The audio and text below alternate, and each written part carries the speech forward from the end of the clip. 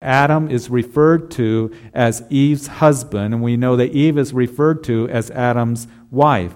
And so they were married there in the garden. We know that marriage is God ordained, is not man ordained. God is the one that brought to man the institution of marriage. And Jesus, in his response, we know that it's God's desire that a husband and a wife remain married. That is what God desires for our marriages, to keep those marriage vows.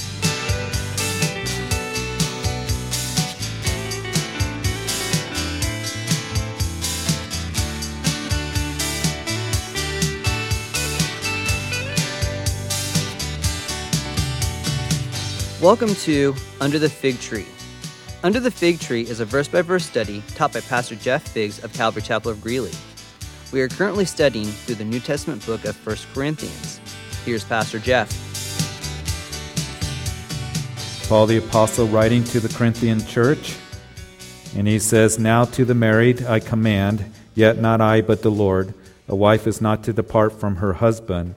But even if she does depart, let her remain unmarried or be reconciled to her husband. And a husband is not to divorce his wife.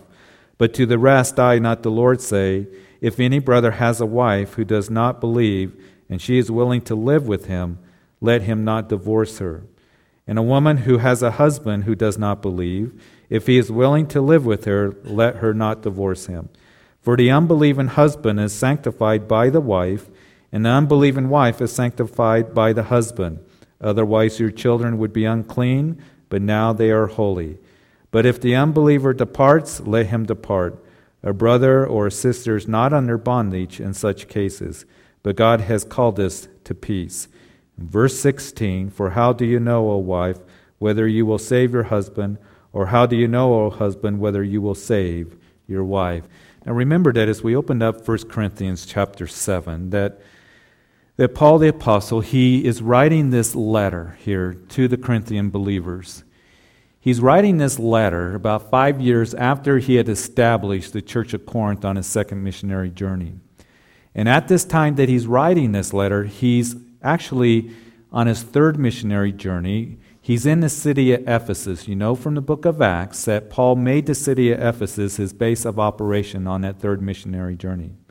And you recall that we learned from chapter 1 that there were those from Chloe's household that came over to see Paul in Ephesus. And the first thing that they did was they began to tell Paul of the affairs of the state, or that is the church, the state of the church there in Corinth. They said, "Paul, there's some problems. There's division that is going on. There's quarreling, there's fighting that is taking place within the church. The Corinthians are all puffed up in man's wisdom and gathering around certain men, and they're not humbling themselves and gathering around the Lord." And they would also tell Paul that there's problems of sin that are in the church as well. There's the problems of immorality. There's a certain case of a man who's living with his father's wife that's there in the church, and the church is tolerating it, and they're puffed up about it. And also there's some other problems as well. And we see that Paul is writing this letter to them in response to that. It's a corrective letter, and he's addressing these problems. As we continue to journey through this epistle, we're going to see that he's going to continue to address other problems that were taking place. In the first 6 chapters, we saw that he dealt with their division and their quarreling. He's dealing with their pride. He's dealing with the immorality that was in the church and the acceptance of immorality that was being tolerated. And so we know that he would do that. The city of Corinth, we know, was a city that very much accepted immorality. It was a city that was marked and characterized by paganism and idolatry, by carnality and immorality, and it had crept into the church. And as we have discussed, that the Gentile believers at this time, as they were coming to the Lord Jesus Christ, many of them were coming out of that paganism, out of that idolatry, and they really needed to know clearly what God had desired for them in their lives when it came to the area of purity, when it came to the area of their marriages, when it came to their conduct and just living for the Lord.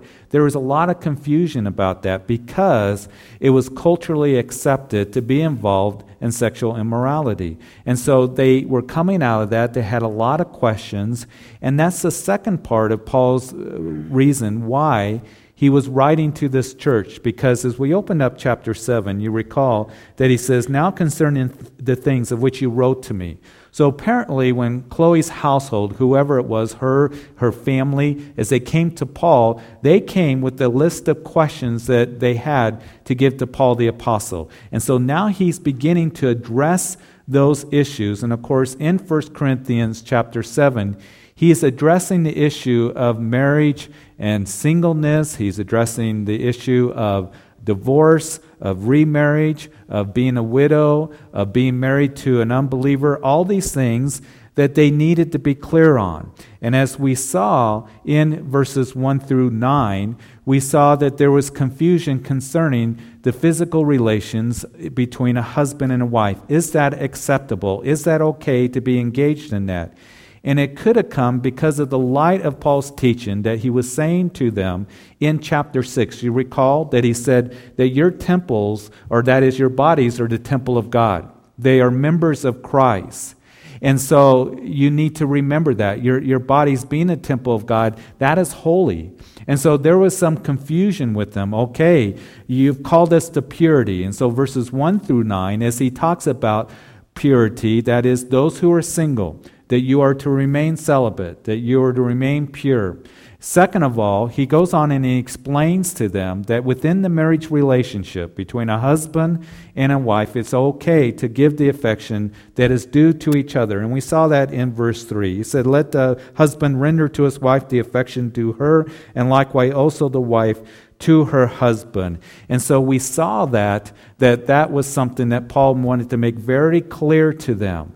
And so also he's going to make clear to them what it means with you being a believer that you are married to an unbeliever. Because again, as they were coming to Jesus Christ by faith, some of them may have found themselves and did find themselves married to an unbeliever now. What do we do now? Does God still honor that marriage? Is there still the physical relations that are to be enjoyed between a husband and wife? And Paul, as we have read, is beginning to address that, as we'll pick it up at verse 12. So that confusion is going to be all cleared up. He says that you are to, first of all, be pure in the marriage relationship. The husband and wife are to be faithful to each other. They are to give the affection due to each other. If you're single, God has gifted you at this time to be single, then you are to remain pure. And no one is gifted to be involved in sexual immorality, though. Then we saw that not only did he talk about permanence in the marriage, or purity in the marriage, but second of all, as we finished last week, verses 10 through 12, permanence in the marriage. So purity in the marriage, in whatever state you find yourself in, permanence in the marriage. And we saw that it was in verses 10 and 11, and I'll read to you again. Now to the married I command, yet not I, but the Lord, a wife is not to depart from her husband. But even if she does depart, let her remain unmarried or be reconciled to her husband, and a husband is not to divorce his wife. We know that Jesus, when the religious leaders came to him, as I mentioned in Matthew chapter 19, it was the religious leaders that had similar questions that they were asking Jesus about marriage and divorce and remarriage, similar to what the Corinthians were asking Paul. And so the Pharisees, they came to Jesus and said, is it permissible? Is it all right to grant a certificate of divorce? And so Jesus would say to them, have you not read that in the beginning he made them male and female? And a man shall leave his father and his wife, and a man shall leave his father and mother and cleave to his wife, and the two shall become one flesh. And they're no longer are they two, but they're now one. And Jesus went on to say that what God has joined together, let no man separate, let no man put asunder. And so Jesus answered to those religious leaders, first of all, he was putting his stamp of approval on the definition of marriage, and that is two people coming together. They are no longer two, but they are one flesh. Putting his stamp of approval there on Genesis chapters 1 and Genesis chapter 2. In the beginning, he made them male and female, Genesis 1.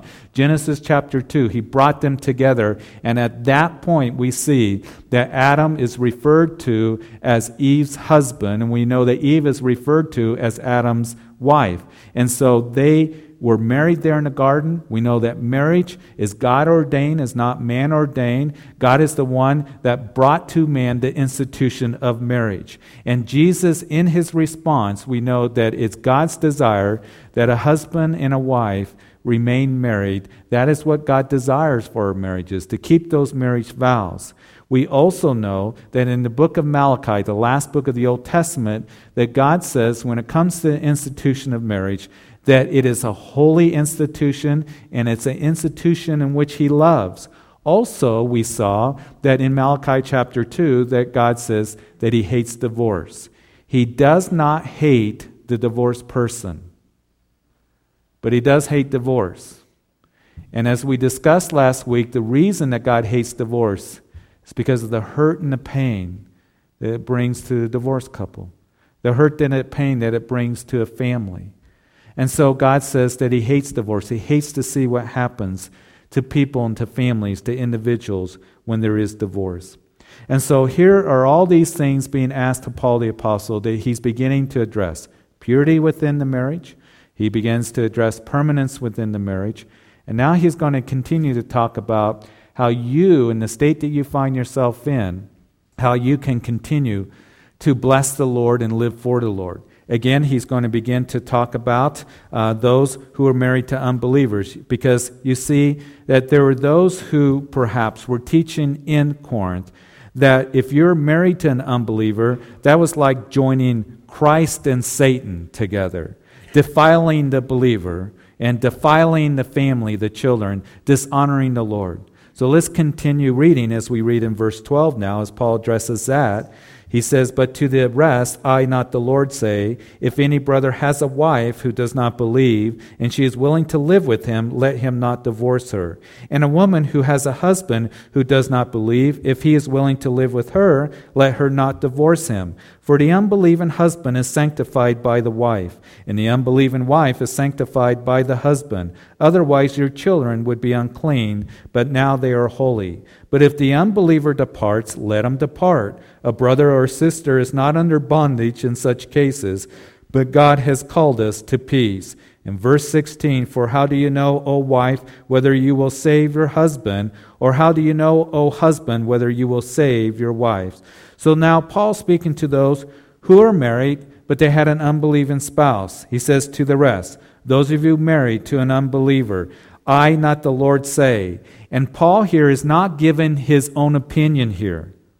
When he states, I, not the Lord, say, what he is simply saying is this, is that Jesus did not specifically speak on this point, this particular issue. God hasn't given any previous revelation on this matter. But Paul, as he's inspired by the Spirit of God, as he is giving apostolic instructions in this case, you Corinthians understand this, that you who have come to the saving knowledge of Jesus Christ, already being married, you that find yourselves being married to an unbeliever. And again, they were thinking, well, does the Lord recognize this marriage?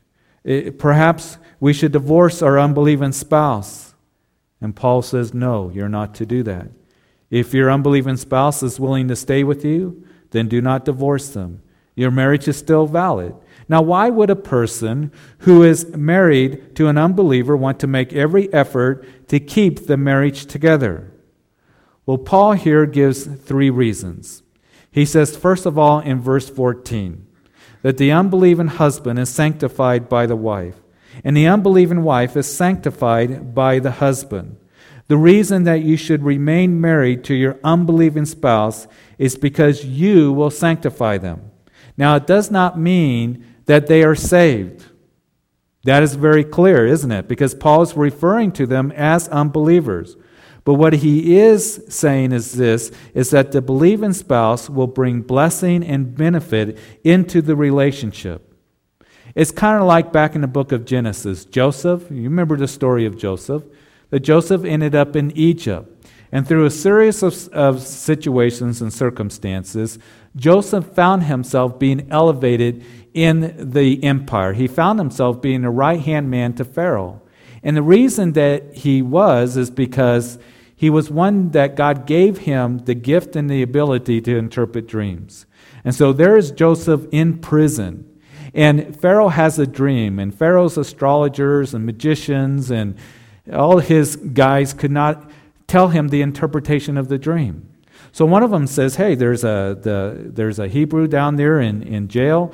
He has the ability to interpret dreams. He did it for us, is what the butler would say to Pharaoh. And so they brought him up, and it was Joseph that interpreted that dream for Pharaoh. And he said, Pharaoh, the dream that you had, the meaning is this, and God is interpreting this dream for you. And that is, you're going to have 7 years of good crops, plenty. And so what you are to do is store up some of that crops and save some of it, because there's going to be years of famine that are going to follow. And it was Pharaoh that said, because of the wisdom that you have, Joseph, wisdom that's not found anywhere in Egypt. You see, Joseph had God's wisdom and God's knowledge, that you're going to be my prime minister. And Egypt was saved because of the wisdom of God, because of God working through Joseph and the fact that Joseph feared God. I can't help but think about Nebuchadnezzar, the king of Babylon. You read about him in the book of Daniel. And it was Daniel who was a young man that was taken off into captivity, in the Babylonian captivity there, and he would there serve Nebuchadnezzar. He also found favor with God, Daniel did, becoming Nebuchadnezzar's right-hand man. And we know that through the witness and through the testimony and the wisdom of Daniel, as God was working through him, that it would minister to Nebuchadnezzar. We know that that would be true through the witness and through the testimony of Shadrach, Meshach, and Abednego in Daniel chapter 3. Remember, they're thrown into the burning fiery furnace because Nebuchadnezzar wanted those 3 men to bow down to a statue. They said, no, we're not going to do that, Nebuchadnezzar. We don't care if you throw us into the burning fiery furnace, but we're going to serve God and worship only Him. And so they were thrown into that furnace, and Nebuchadnezzar is watching, looking in, and he sees a fourth like the Son of God. It was the Lord there with them. And Nebuchadnezzar cries out, come out, Shadrach, Meshach, and Abednego, for I know that your God is the God of heaven and earth. Now Nebuchadnezzar at that time, he didn't become a believer because he says to them, your God, Shadrach, Meshach, and Abednego. Your God is a great fireman in saving you. But as you move into Daniel chapter 4, you see that Nebuchadnezzar went insane for 7 years. And I think that in that 7 years that Daniel would protect Nebuchadnezzar, would continue to serve. He didn't take advantage of him, didn't try to overthrow him, didn't make decrees concerning certain things. But Nebuchadnezzar was blessed and benefited because Daniel was a man that feared God. And we know that he would write a letter to the world proclaiming that God truly is the Lord. And I believe Nebuchadnezzar got saved. You see, there was blessing and there was benefit. So a Christian married to an unbeliever is not to worry that they themselves or their marriage is defiled, but the opposite is the case. The presence of one saved in the relationship brings blessing to the unbelieving spouse. Second of all, not only is the unbelieving spouse sanctified, but your children are holy and they are not unclean. You bring blessing and benefit to your children. The presence of just one Christian parent will protect the children and bring blessing to the children. And again, it's not that their salvation is assured. They're going to have to grow up and make their own decision concerning Jesus Christ. But they do receive spiritual blessing, don't they? And benefit because of that believing parent who desires and makes a decision, the one who's a Christian, that, you know what, I'm going to bring blessing to my children. You have the opportunity to instill value and truth and morality, but more importantly, the gospel of Jesus Christ. And I know that there are some parents that are here, that you're the ones that you bring, the one spouse, believing spouse, maybe perhaps you're married to an unbeliever. You get your kids up and you get them dressed and you bring them here. And I know that's not always easy. But God bless you for doing that, and we want to support you and encourage you in that. That is very important in what you're doing. And bringing your child to learn of the things of God and to learn of the truth of the Lord. And you continue to minister to them and raise them up in the ways of the Lord. And so you bring blessing and benefit to that child, the believing spouse. So why should the believer stay with their unbelieving spouse? Number one, the unbelieving spouse is sanctified by the believing spouse. Secondly, the children are holy. That is, they receive blessing and benefit from the believing parent. And then thirdly, who knows? that you might bring salvation to your unbelieving spouse. Being married to a Christian does not make the unbelieving spouse saved, but hopefully it will make the chances much greater. The fact that one partner is saved means that God is at work in the relationship. When a husband or a wife is committed to godliness there in the marriage, it greatly increases the chances of winning that unsaved partner. I know it doesn't always happen. And I know it's not always easy. But the possibility is there, is what Paul is saying. So Paul writes in verse 15, if the unbelieving spouse departs, let them go. Now, it does not mean that the marriage is broken, that it's initiated or sought by the believers. Paul has just counseled us that the Christian is to stay with their spouse to keep the marriage together. But if the unbeliever departs, let him go. And it interests me that Paul makes this comment. He says, you're not called to be under bondage, but God has called us to peace. And I know that there are such situations that come when there's, as Jesus would say, immorality that takes place. When there is a leaving of the spouse, that there is divorce that does happen. And again, I'm sorry for you who have been through that kind of hurt. But I also want to take this verse here, and I want to just say something to those of you who are single. That Paul says concerning the unbelieving spouse that leaves, you're not bound to bondage, but you're given over to peace. And it should be a warning to those who are single that don't yoke yourself unequally to an unbeliever. They may treat you very nicely. They may be kind to you at this time. But you may be leading yourself into a situation that you're going to find yourself in bondage. And I want to encourage those who are single, who desire to get married someday, who desire to have a family, and I know those desires are very real, that you wait on the Lord and trust on the Lord. And you wait for Him to bring that godly person into your life and trust that He's going to bless that marriage as He does. That person who's going to take on the responsibilities that are given to them, to being the spouse that they have called to be in the Lord. That you look and you be serious about, I want that individual to be one who's going to lead me, you young ladies, or you who are single. And for you men to wait for that godly woman that's going to come along. But don't try to force things to happen where, I'm going to marry an unbeliever just for the sake of getting married. Paul says you're not called to bondage, you're called to peace. And God wants the very best, and there's a reason why He says not to be unequally yoked with an unbeliever. So may that be a little bit of a warning and something to pray through and consider here this morning for you who are single. And so verse 17, Paul continues, but as God has distributed to each one, as the Lord has called each one, so let him walk, and so I ordain in all the churches. So Paul giving us a principle here for living for God, having a heart for God, where you're at right now. And I believe that perhaps that Paul may be saying that to the Corinthian believers, first of all, because he's warning them not to undo the past when it comes to relationships. God wants us to live for Him. And if there's been sin in the past, He wants us to come to Him as we repent of that and live for Him, receive His forgiveness, and then move on in the Lord. So, for example, if you wrongly divorced your spouse and you're remarried now, you're a Christian, live for the Lord right now. And know that you don't have the mindset of, well, I must leave my spouse now and go back to my first wife or my first husband and try to undo the past. That's not what Paul is saying here. He's saying whatever state that you find yourself in, that God has you in, walk in that place right now. Whatever your status, whether it's single or married, whether widowed or divorced, remarried, whatever, God can and still will work in your life. And you see, as I mentioned last week, sometimes we can make the mistake of thinking, I know, Lord, that I would really have a heart for you, or you would work in my life if I was just married or I wasn't married. Paul is saying, no. Walk with the Lord now. Walk for the Lord right now, right in a place where you're at. And again, it doesn't mean that if you're single, you won't have a desire to be married. Of course you will. But right now, where you're at today, that you live for the Lord and you have a heart for the Lord. And he's going to continue to talk about that, verse 18.